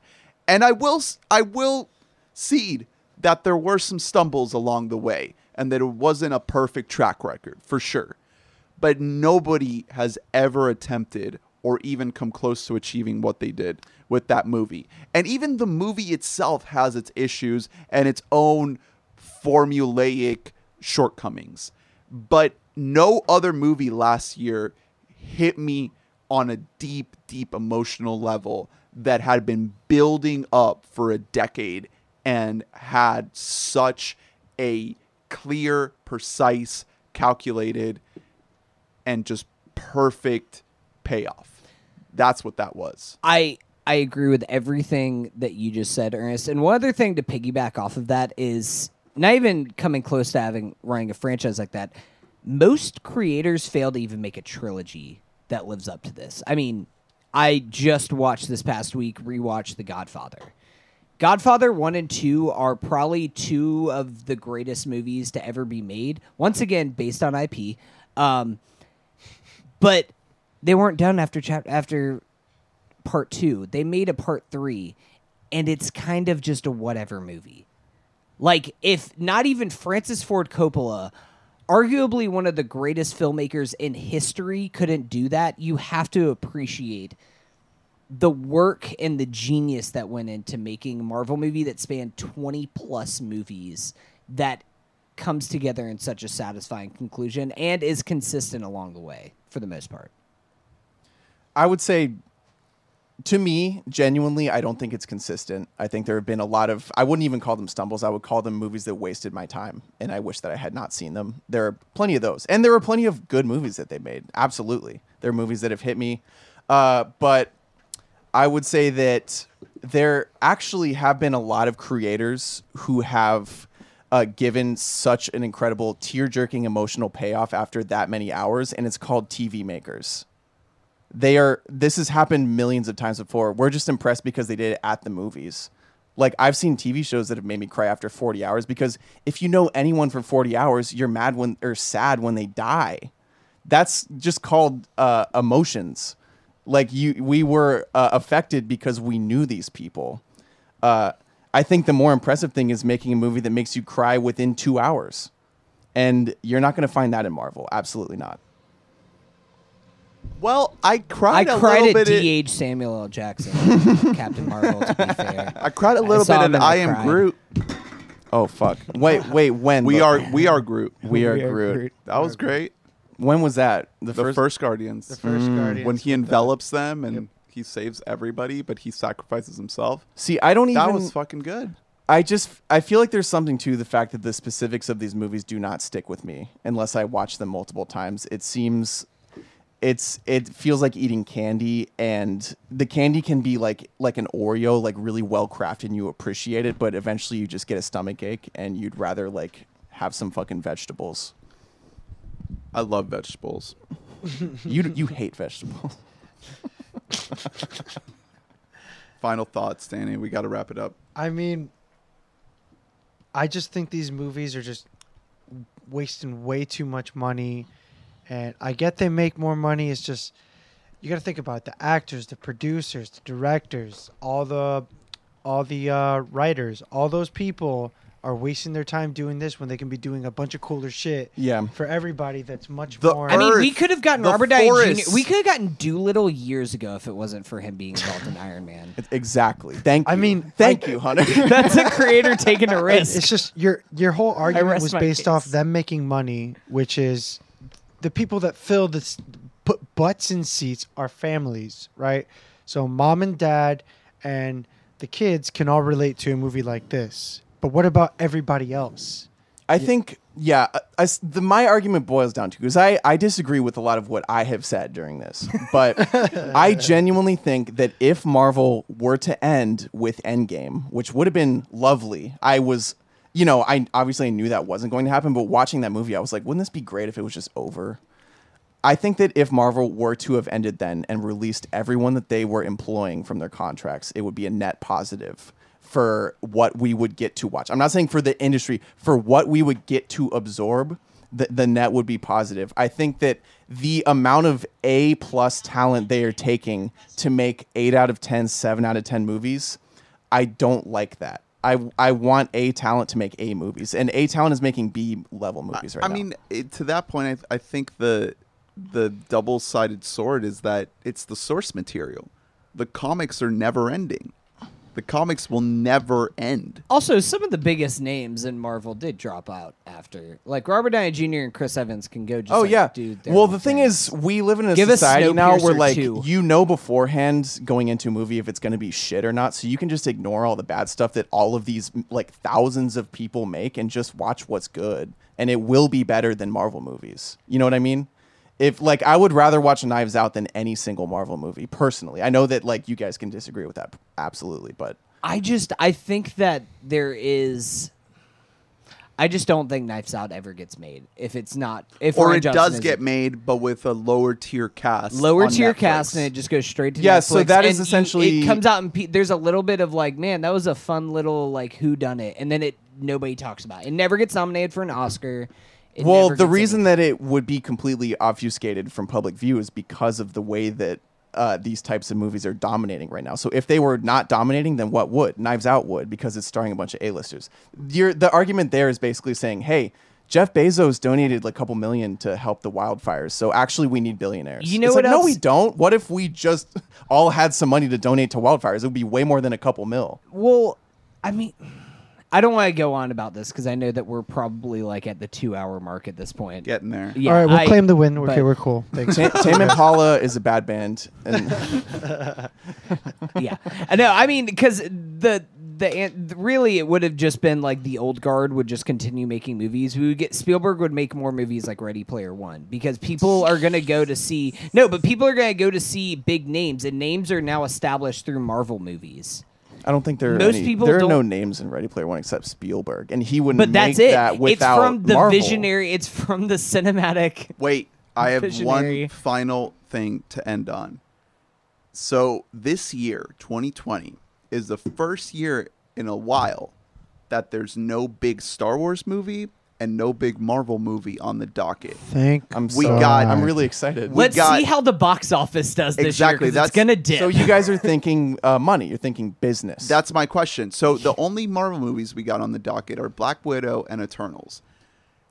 Are you willing to bet right now that one of those two movies will be the highest grossing movie of the year? yeah, and congrats to money. If you're on the side of money, then you'd absolutely win. I am. I think that Bezos is in the right here. Yeah, I think or- he should not pay taxes. If you're on the side of good movies, then you lose. Or are you willing to bet that there's going to be that this is the year where something else sneaks in there? No, of course not. We live in a society that is desensitized to the movie-going experience because they expect the universe at stake. And the only way But- you can put the universe at stake is with $100 million But to make a movie. Knives Out made $300 million at the global box yeah, office. and that was a fucking Parasite shock. made $200 million. Yeah, that's great. Little Women made, I think, $300 million. That's awesome. You're saying good things about movies that are way better than any Marvel movie. Little Women is an IP, by the way, and it has been made into a movie like 8 different times. Yes, and guess what? It's better than Marvel movies. The Okay, argument but is it's still our an IP. Marvel It's movies still- are bad. We're not talking about IP is bad. We're saying Marvel movies don't need to exist. No, the argument was not Marvel movies are bad. The argument was Danny does not give a fuck about Marvel movies. I mean, saying it's Marvel true. movies I still have don't to give a fuck, exist. so we win, right? Yeah. Damn, yeah. I guess Danny is the judge. All right, we gotta. Is the argument closed? This is an open argument, so listeners weigh in on Twitter. Yeah, the one Let guy us in know. Oklahoma. Where's that kind guy of from? Our one listener. Texas. Hey, weigh in. Louisiana. Weigh in. Kansas, Midwest. Somewhere in America. Let us know your takes on this mystery hot take that Danny has dropped on us. The argument still stands. Do you give a fuck about Marvel movies? And if so, why? At We Bought a Mic on Twitter. Really, why? I wish And- Todd Phillips had made every Marvel. Well, we need a We do live twisted- in a society. You did say that multiple times. You were just quoting Joker. We need a dark, twisted take on Thanos. You know what really makes him tick? inevitable. What know what? brings him into this world? I think he has depression. Yeah. a little wiener. Whoa! I want to see that movie. This is the new take. All right. Thanos has a little dick. Forget all the memes you saw. I'm ready to yeah. pivot.